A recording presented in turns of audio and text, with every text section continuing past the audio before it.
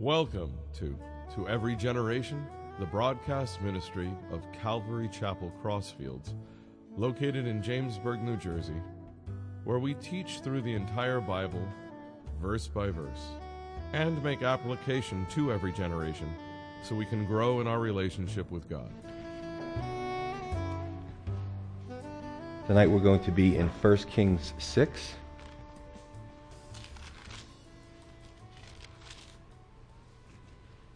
Well, the last thing that we saw was that when we were in 1 Kings before, that everything is going well in the nation of Israel. It's a time of prosperity, and Solomon is the king, and he's starting to get the materials ready, the building materials for the temple.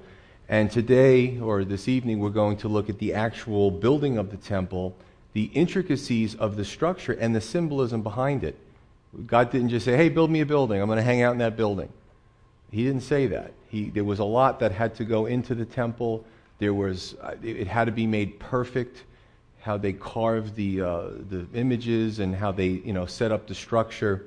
And there was a reason for all this. So what is the temple? What's the tabernacle? The tabernacle basically was God telling Moses, you got to make this structure. Sacrifices have to be instituted for the atonement of sin.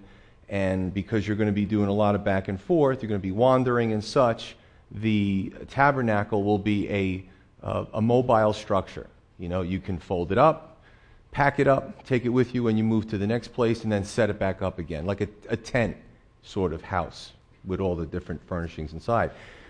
The temple was a permanent structure, so it was basically did everything that the tabernacle did, for the atonement of sins and the priests doing their work, etc. But it was a permanent structure. And I'm going to do a little show and tell tonight, so you are in for a treat.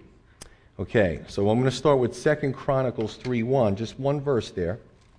2 Chronicles 3:1 says, Now Solomon began to build the house of the Lord at Jerusalem on Mount Moriah. Offers a little more information than 1 Kings does. The Chronicles is usually from the standpoint of the priests or the religious, the spiritual system.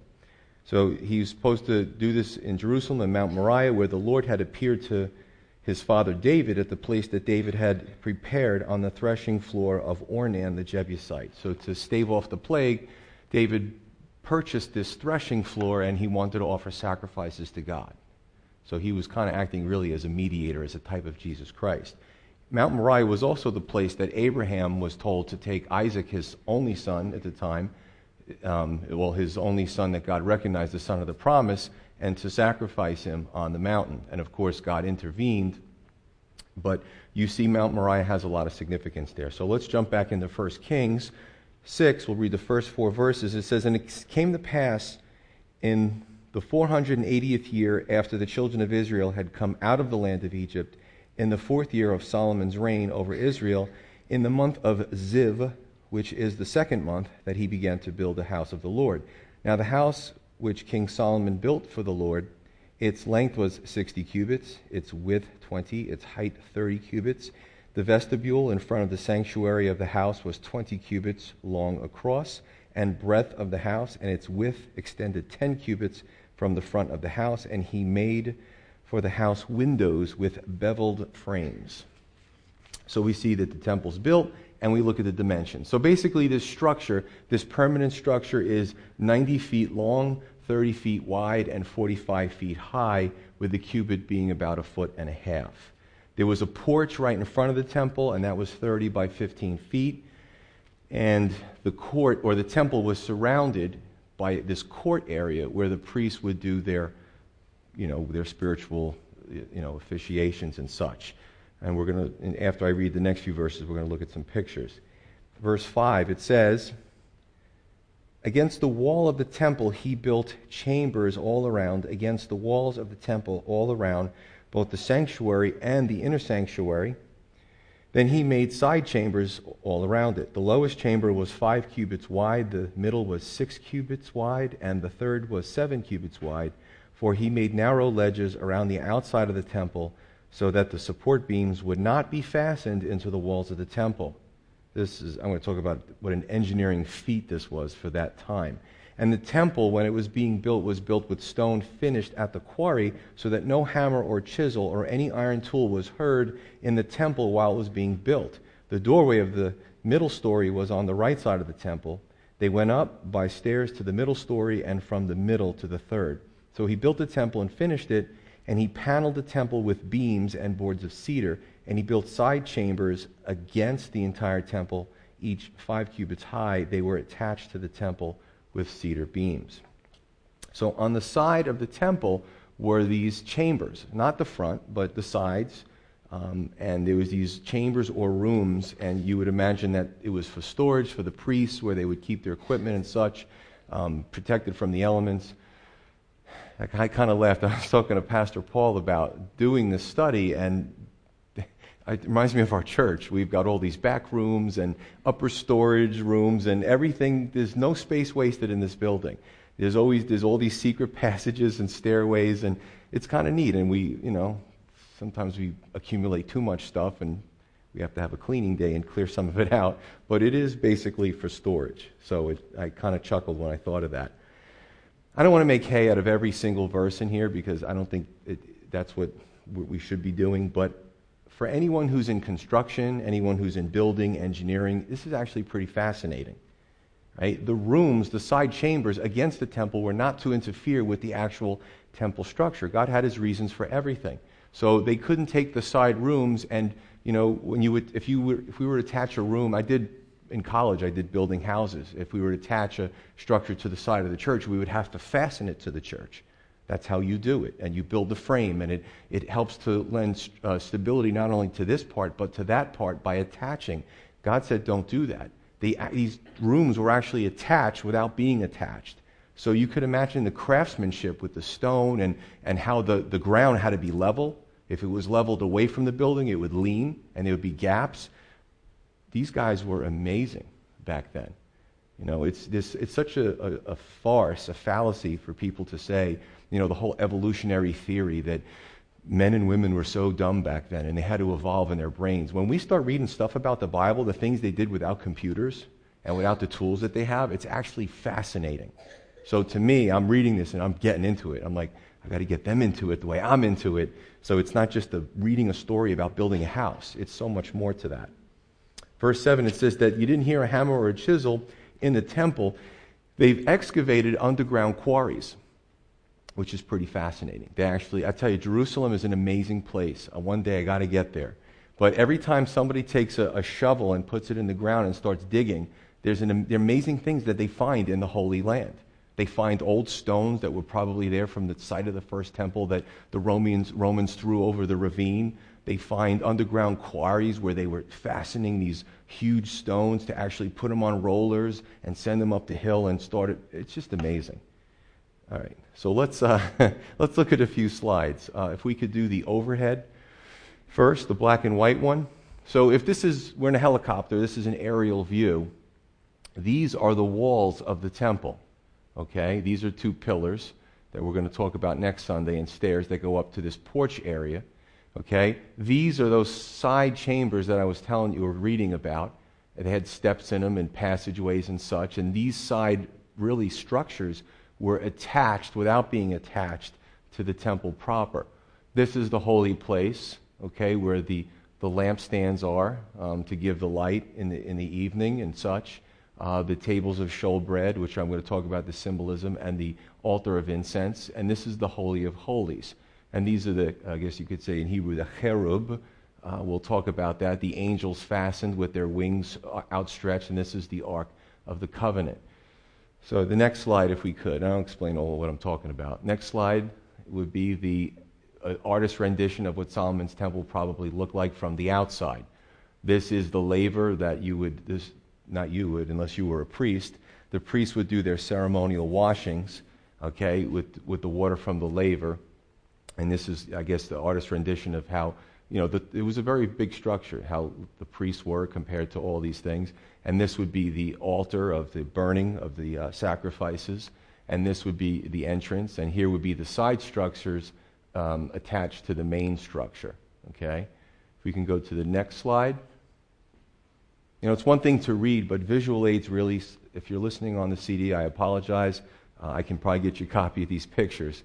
This would be the Ark of the Covenant, which would be in the Holy of Holies, the smallest room all the way in, that only the high priest could enter once a year, and he'd have to have the blood of the sacrifice.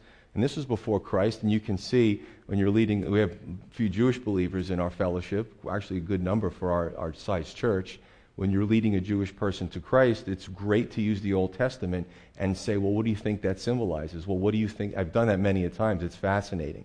And they're hungry. They want to know, what are you talking about? I didn't learn this in where I go. So, but here's the Ark of the Covenant, which is basically a box overladen with gold. And here's the mercy seat, which was really a lid with two angels fashioned on top of it, overlaid with gold.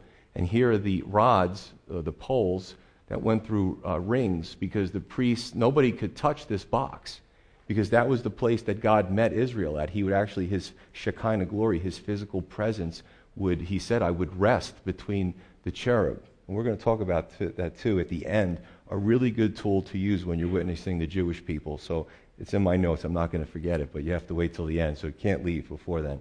All right, so you got this. Anyway, the 10 Commandments were in here, and the golden pot of manna, and the Aaron's rod that budded. If we can go to the last slide.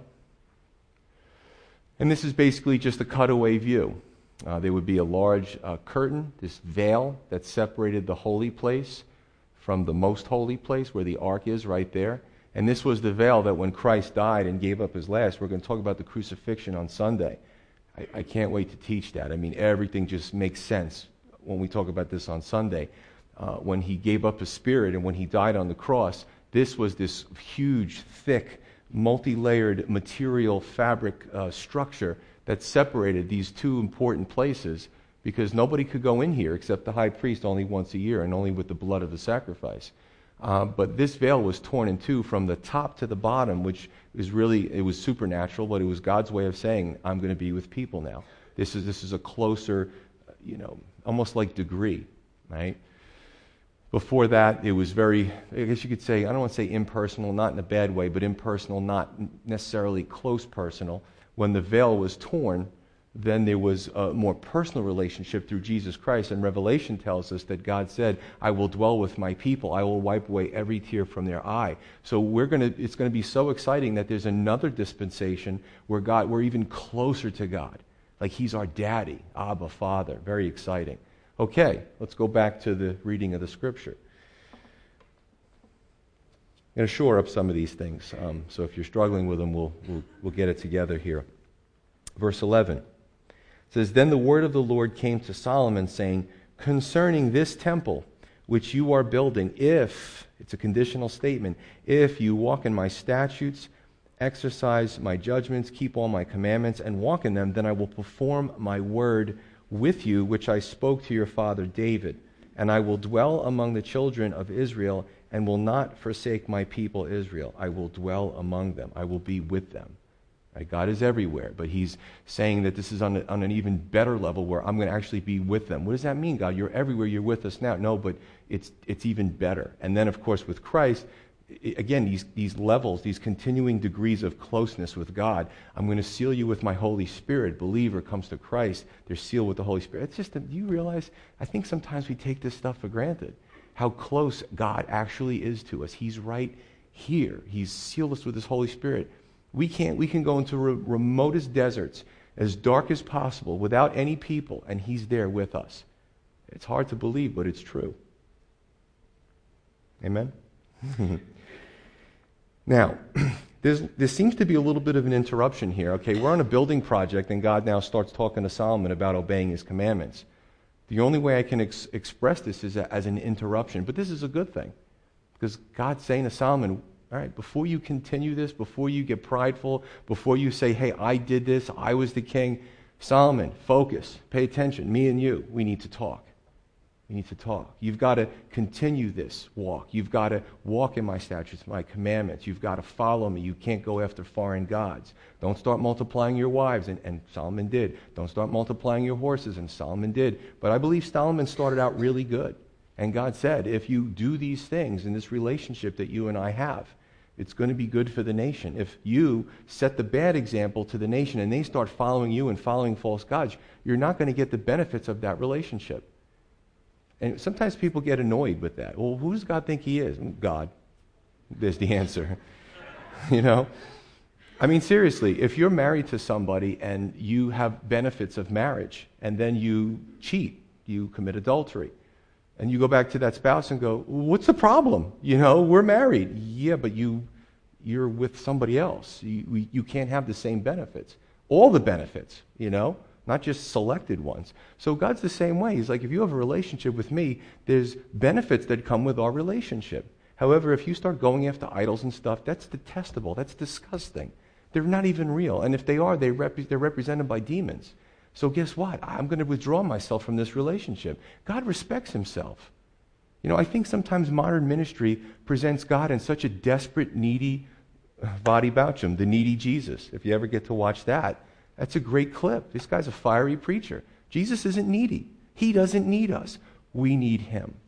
And God respects himself. So he's telling Solomon it's a warning, but it's also an overture of love. With this relationship comes these amazing benefits and promises and so forth. I think today sometimes even in the church, you know, people want religion, they want a sense of spirituality, they want God's blessing. Hey, everybody wants answered prayer, right? But some people want all that and they don't want God. Yeah, it's in the church. Yeah, it was back then and in Israel. Yeah, it's unfortunately here today as well. Listen, as a parent, I can understand that. When I only have one kid, but, you know, I look at obedience as he loves me. I look at obedience as he respects me. I look at obedience as he trusts me. Those things are important to me as a father, right? God authored the perfect relationship, and our relationships aren't perfect, but we really try to emulate his relationship instead of just doing stuff. Verse 14. So Solomon built the temple and finished it, and he built the inside walls of the temple with cedar boards. From the floor of the temple to the ceiling, he paneled them on the inside with wood, and he covered the floor of the temple with planks of cypress. Then he built the 20-cubit room at the rear of the temple from floor to ceiling with cedar boards. He built it inside as the inner sanctuary as the most holy place, or the Holy of Holies. And in front of the temple sanctuary was 40 cubits. The inside of the temple was cedar, carved with ornamental buds and open flowers. All was cedar. There was no stone to be seen. And he prepared the inner sanctuary inside the temple to set the Ark of the Covenant of the Lord there. The inner sanctuary, by the way, who was it, the first Indiana Jones? Harrison Ford many years ago.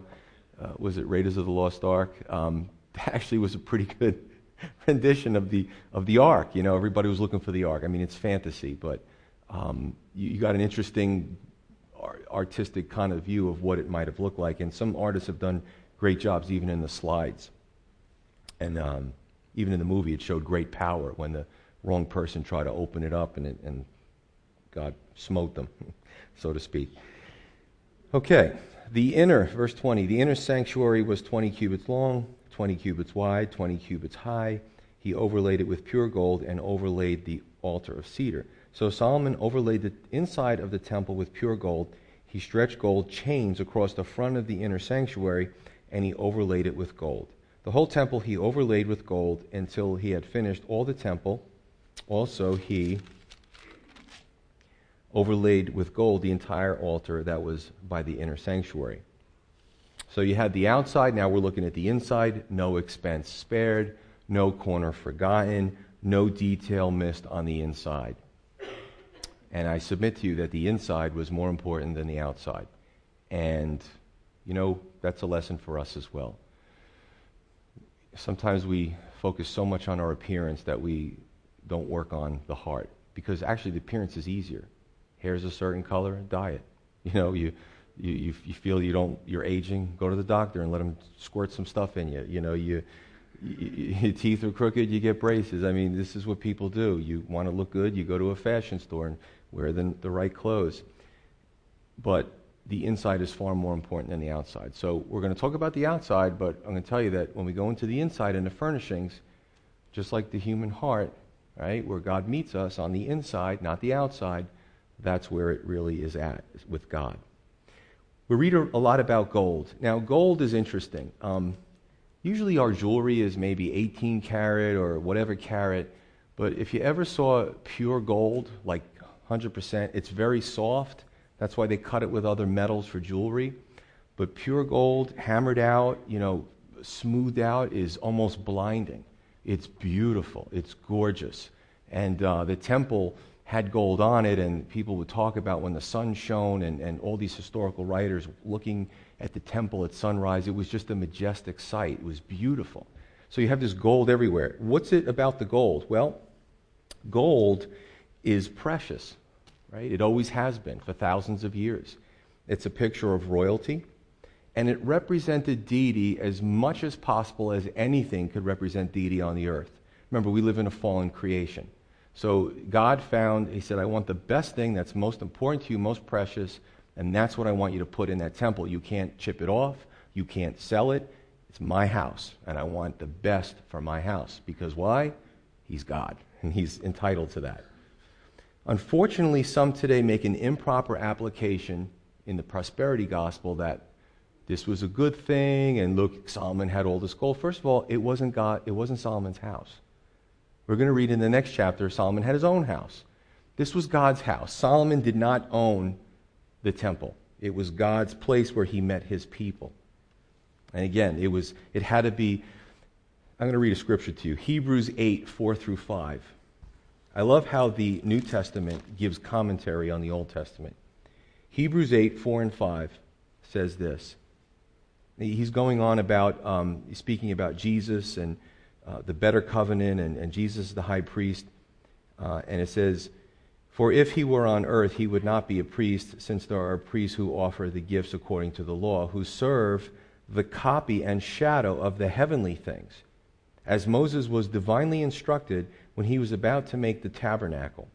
For he, God said, see that you make all things according to the pattern shown you on the mountain.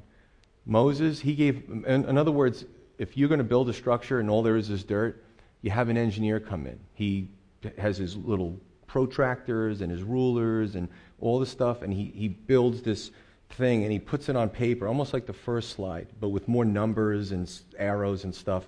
And the engineer gives the blueprints to the builder. The builder takes it, gets the people ready and all the materials, and says, okay, we have to build it. Well, how do we build it? According to this.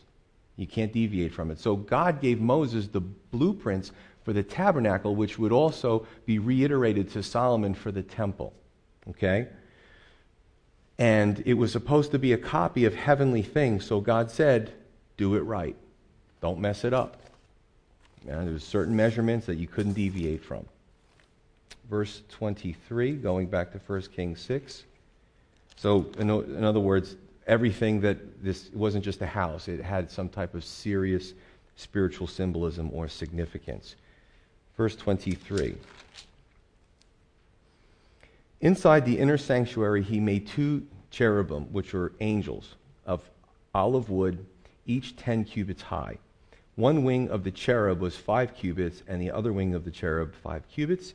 10 cubits from the tip of one wing to the tip of the other, and the other cherub was 10 cubits. Both cherubim were of the same size and shape. The height of one cherub was 10 cubits, and so was the other cherub. Then he set I believe you say in Hebrew, cherubim. Right, Lloyd? Cherubim? Cherubim? Thank you. I am denotes plurality, meaning there's more than one. So he set the cherubim inside the inner room, and they stretched out the wings of the cherubim so that the wings of the one cherubim, it's just easier to say in English, so that the wing of the one touched the wall, and the wing of the other cherub touched the other wall, and their wings touched each other in the middle of the room, and he overlaid the cherubim with gold. So they're angels. There's seraphim, there's cherubim, there's different types of angels. There's the living creatures in Revelation 4 that are interesting to the depiction of them. They maybe are angels. There may be some type of, maybe they're God's pets. I don't know. We won't know till we get there. But God has some fascinating creatures that serve him and surround him. And they're pretty powerful, too, as you read the scripture and learn about them. So what he does is he fashions them. And they're overlaid with gold. They're kind of like a wooden base. and they probably looked really beautiful. Right? Now, the mercy seat, again, was on the Ark of the... Okay, let's go back to the Ark of the Covenant. Because I have to tell you, before I confuse you, there's two schools of thought here, and I'm going to tell you which one I fall into. Basically, there's two angels that are up top of the mercy seat, and it's that cover, and they're fashioned in gold, and their wings are kind of above their head facing each other, and each wing, like they touch each other there. Now, according to this, there is a 2 15-foot angels. Now, this is a box, roughly 4 feet by 2 feet. I can give you the exact measurements. And some artists depict these tremendous angels on top of the box, 2 15-footers with a wingspan of 30 feet. I don't think that's it. I think that there was 2 sets of angels. 2 to go on the box. And remember, this thing had to be moved around. If it was that big, any movement would tip the thing over. So what I believe is that there were 2 angels on the box, and basically I read Exodus 25 before I came here, and that seems to, in proportion to the box. But in the Holy of Holies itself, in this room, against the wall, were these 2 tremendous angels that were 15 feet tall, fashioned, and they had this tremendous wingspan, and they were more like this, with one wing that touched the wall, with the other one that touched the middle of the room, then the other one touched his wing, and then his wing touched the wall. So it was 30 feet by 15 feet high. It must have been a sight to see when you walked into this room and saw these golden angels. And then you have the box with the angels on top of it. That's what I believe. I don't think that there's one set. I believe there's 2 sets. One for the box, mercy seat, and one for against the wall when you walked in. Why is this so important? In Isaiah 6, and I covered this last Sunday, 2 Sundays ago, when Isaiah actually gets a vision of the Lord, he sees the Lord in all his in somewhat of his glory, and he sees 2 seraphim or 2 angels on the side of him, and they're pretty powerful, and they have 6 wings. So God always seems to be flanked by these angels. He dispatches them to do his bidding. Remember when Daniel was praying in the Old Testament, and he sent Michael to help him out and deliver hey, your prayer was answered, and this is what God says. So God says, go, and the angels go. And the seraphim, when Isaiah has this vision, they are already telling Isaiah who God is in his glory. So they do a lot of things for God. They're his servants. In that seat, in the middle of the 2 angels, when the high priest would come in and sprinkle the blood of the sacrifice for the atonement of Israel, God said, I will dwell in that area. Right? It's pretty neat. Okay, verse 29. Then he carved all the walls of the temple all around, both the inner and outer sanctuaries, with carved figures of cherubim, palm trees, and open flowers. Not just flowers, but open flowers. Significance. And the floor of the temple he overlaid with gold, both the inner and outer sanctuaries. For the entrance of the inner sanctuary he made doors of olive wood. The lintel and doorposts were 1/5 of the wall. The 2 doors were of olive wood, and he carved on them figures of cherubim, palm trees, and open flowers, and overlaid them with gold, and he spread gold on the cherubim and on the palm trees. That couldn't have been easy, by the way. Could you imagine all these figures, and they overlay it with, a thin layer of gold, and it's got to be polished and real pretty. It took a long time to build this, by the way. Verse 33, so the door of the sanctuary he also made doorposts of olive wood, 1/4 of the wall. And the 2 doors were of cypress wood. 2 panels comprised one folding door, and 2 panels comprised the other folding door. Then he carved cherubim, palm trees, open flowers on them, and overlaid them with gold, applied evenly on the carved work. And he built the inner court with 3 rows of hewn stone and a row of cedar beams. In the 4th year of the foundation of the house of the Lord was laid in the month of Ziv. And in the 11th year, in the month of Bul, which is the 8th month, the house was finished in all its details and according to all its plans. So he was 7 years in building it. They didn't just have Joe's construction crew working on the thing. They had a lot of people. They had artisans. They had carpenters. They had stone cutters. They had all these people with specialties. They probably had hundreds, if not thousands of people working on this temple, and it still took 7 years to build. And it was glorious. Now, there's a few things that are repeated. The cherubim, the palm trees, and the open flowers. What's the symbolism? Well, we talked before, the gold represents deity, right? The open flowers, well, there's beauty there. There's also an open flower represents it's bearing something. It's time. It's blossoming. It's bearing fruit. And maybe even perpetual life. Everything that God does has a meaning to it. I gotta tell you, I'm as guy as you can get. I love flowers. I think flowers are gorgeous. I mean, I love when the spring comes and they just open up, and it's just amazing to look at. Beautiful, beautiful. Palm trees, strength, stability, and a perfect climate. I mean, I can go back into teaching Genesis and talk about how everything was uniform temperature based on the greenhouse effect, and there was a film or a canopy of water vapor or water around the earth. And when the floods came, the Bible says that it came from underneath the earth, right? There's different hydrospheres and different layers of waters. I have a well at my house. You dig deep enough, water will come up. And then it also talked about the waters that came from above and how long it just kept raining. That just didn't come from clouds. That came from the hydrosphere. Now, when that all happened, then you had, because of the axis of the earth on 23 degrees, when the earth revolved around the sun, depending on where it was in its rotation, or its revolving, the sun would heats up. That's why we have our seasons. But according to the scripture, it wasn't always like that. It was always a tropical environment, hence the dinosaurs growing and then eventually dying out. And this is a whole science lesson that we could talk about, but let me just say that palm trees represent the perfect climate. I'm really longing for spring, and I think God hates winter too, but I'm not sure. I'm just saying, right? But, I don't think snow was his plan in the beginning. So, I'm waiting for spring, and I'm also waiting for the coming kingdom, so I don't have to deal with this anymore. Let's just go for a recap here. The temple was a building. It was a fixed structure version of the tabernacle. The temple had two areas. If we could just go with the black and white again, the aerial view, if we could. Temple had two areas, the holy place, which were for the priest, and the Holy of Holies, high priest once a year. See, now you understand when I explain the whole angel thing.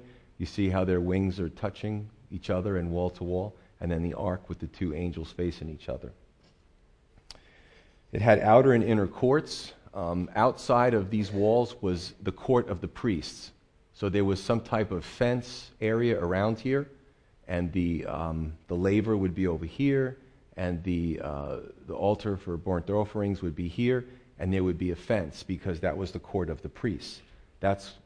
Nobody was allowed in that court except for the priests and their servants, and they would officiate in the temple sacrifices in that court. What else do we have? The burnt offerings, symbolism, expiation for our sins. Our sins have to be atoned for. So that's what the burnt offerings for. They were really a precursor or a picture of Christ. He gave himself, he gave his body as a burnt offering for us. The washing, the laver, the constant washing of the hands, were the hands still dirty? Did there still be bacteria when they did it? But it was symbolic of when you go before God to be clean, to the justification, sanctification, and they would often wash. And just like for us, sanctification for us as we grow in the Lord, as we get closer to him, we should be less dirty from the world and more like Jesus Christ. So there's symbolism there. The holy place, which is here, that you can't see it that easily, but again, the lampstands were to provide the light. Jesus said, I am the light of the world. Jesus used a lot of imagery. Do you realize this when you read especially John? Jesus used a lot of imagery from the temple about himself. I am the light of the world, right? The lampstands. In addition to the lampstands was the tables of showbread that only the priests could eat. Jesus said, I am the bread of life, right? The washing, I am the living water. He's what keeps us clean in a spiritual sense. So there's a lot going on here.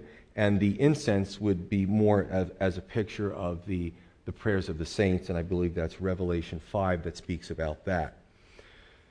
A lot of angels, again, they flank God in his throne room. We see that in Revelation 4 and Isaiah 6.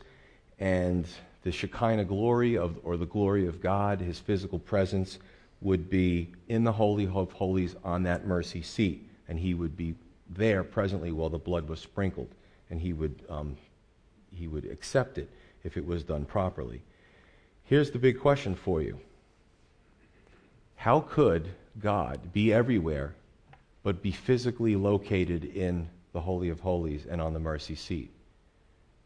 It's a great question. Can God divide himself?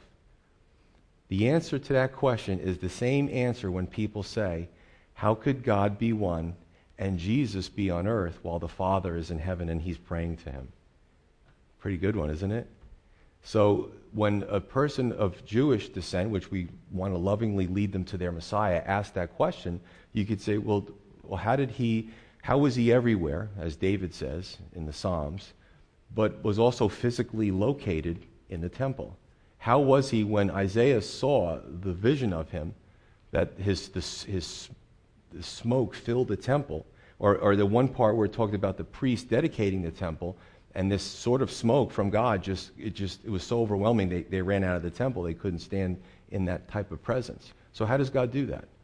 Because he's God. That's the third time I said that tonight. Sometimes I can just fall back on that answer. It's a no-brainer for me, all right? Because he's God. I don't know how else to say it. That's what I say.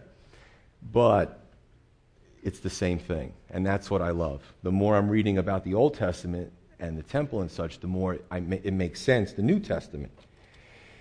Okay, last 2 points, or the last 2 pieces that were in the Ark of the Covenant were, according to Hebrews 9:4, the golden pot of manna, the 10 commandments, and Aaron's rod that budded. So these were the 3 articles, or 4, 2 tables of commandments, 1 pot of manna, and 1 rod of Aaron that budded inside this box that was the Ark of the Covenant. And of course we understand the 10 commandments. That's an easy one. The golden pot of manna was what God supplied the Israelites in this desert land where nothing could grow. And he just kept raining it down from heaven, and had all the vitamins and minerals and the nutrients that the Israelites needed. And even manna means, what is it? They would look at it and go, what is it? I don't know, but God said eat it. Okay, there's nothing else to eat here. So God sustained the children of Israel with this manna, which was, I guess, a type of bread. And Jesus is the bread of life. The other article that was in the Ark of the Covenant was Aaron's rod that budded. When God's people rebelled against him and tried to usurp leadership, Aaron's rod, when he threw it down, it was a dead staff, a dead piece of wood. All of a sudden, a dead piece of wood flowers were coming out from it. And that was God's sign that I've accepted Aaron's line for the priests. So let's not have this discussion again. You know what I'm saying? Everybody threw their rods down, and only it was Aaron's rod that came back to life. So there's a picture of sovereignty, right? God's sovereignty, because he said so. He wants this line to be the line of the priests, and you need to submit to their authority. So that's what was there. In closing, 2 things that we can take from this. We can take a lot from it, but I'm going to just share 2. Number 1 is reminders. Reminders, reminders, reminders. You couldn't walk near the temple. You couldn't pass the temple. You couldn't walk in the temple without being reminded about 100 times about God. Whether it was the engravings, the carvings, the cherubim, the structure, the attachments, the pillars, which we'll talk about next time. On the structure, in the structure, outside the court, outside the structure. Why do God's people need to be reminded so much? Well, why do we go to church? Sometimes we come to church and we hear a message and go, oh, I need to be reminded of that if the pastor's doing his job properly. I named my son Josiah from King Josiah. You know, the Israelites were so, the Jewish people were so messed up that it took somebody kind of cleaning out the temple to find God's law. And he bring it to the King Josiah. He goes, oh, this is God's word. He proclaims a fast, and he tears down the altars. He was a good king. That's why I named my son after him. But the people constantly had to be reminded. And even when they were reminded, they still went astray. They still defiled the temple and the chambers, and you can read the prophets, and it speaks about that as well. as God's people in the new covenant sealed with the Holy Spirit, we should do a better job. Now, we don't always. We also need to be reminded. That's why God's word is the living word. You don't read it and say, I've read the Bible once, I'm good to go, I don't have to read it again. I did that 10 years ago. No, it's the living word. Every time I teach a different book, I get something else out of it. And I've read the Bible a few times. So we need to be reminded, we need to read his word. Sometimes we get caught up in thought processes and behaviors, and it's not godly. And sometimes we're so self-deluded that it needs somebody from the outside or some type of reminder, hopefully in the form of a good friend or mentor, to take you aside face to face, like the Apostle Paul did to Peter, I believe in Galatians, when Peter was playing the hypocrite and said, you're being a hypocrite. These were apostles. These were great men. And they still needed somebody to hold them accountable. Reminders in the form of his word, in the form of good people that we can have in our lives, etc. So that's the first thing. Did you remember what I said? I tried. 2, outside versus inside. Again, what went on the inside of the temple, you could have had the beautiful structure and all that stuff and the courts and all the pretty things, but if what was going on in the inside didn't go on, the people would be dead in their sins. So what was more important was the inside than the outside. And as Christians, especially American Christians, with all the images we see, I feel the most sad and pained for young girls, teenage girls. Because the images they're bombarded with, they don't know if they're coming or going. They're not sure what they should be, what they should look like. It's sad, right? Because we're so darn appearance focused. Happens all the time. What's inside is more important than what's outside. 1 Samuel 16:7, that says, man looks at the outward appearance, but God looks at the heart. Right? Even the prophet was caught up in the looks of Jesse's sons. Wow, that guy is big. He's very chiseled. He looks like he should be a king. God says, keep going. All the way down to, hey, Jesse, you got any more kids? Yeah, there's a shepherd boy out in the field. Oh, this little ruddy guy. God's like, that's the one I want. You don't understand. God says, I can see the heart. You're just looking at the outward appearance. As a matter of fact, David's brothers didn't do so good when it came to fighting Goliath, did they? As big and manly as they were scared of Goliath. But David went out with his slingshot and his stones. And he says, I'll take out Goliath because God's with me. He's defied the living God. I'm going to take him out. So as we close, at the outset, we were probably thinking, Pastor Joe is going to teach us about a building project and put up some schematics and show us some 2x4s. But the truth is, we've learned more about the temple. We've learned more about God and more about ourselves through this lesson. Let's pray.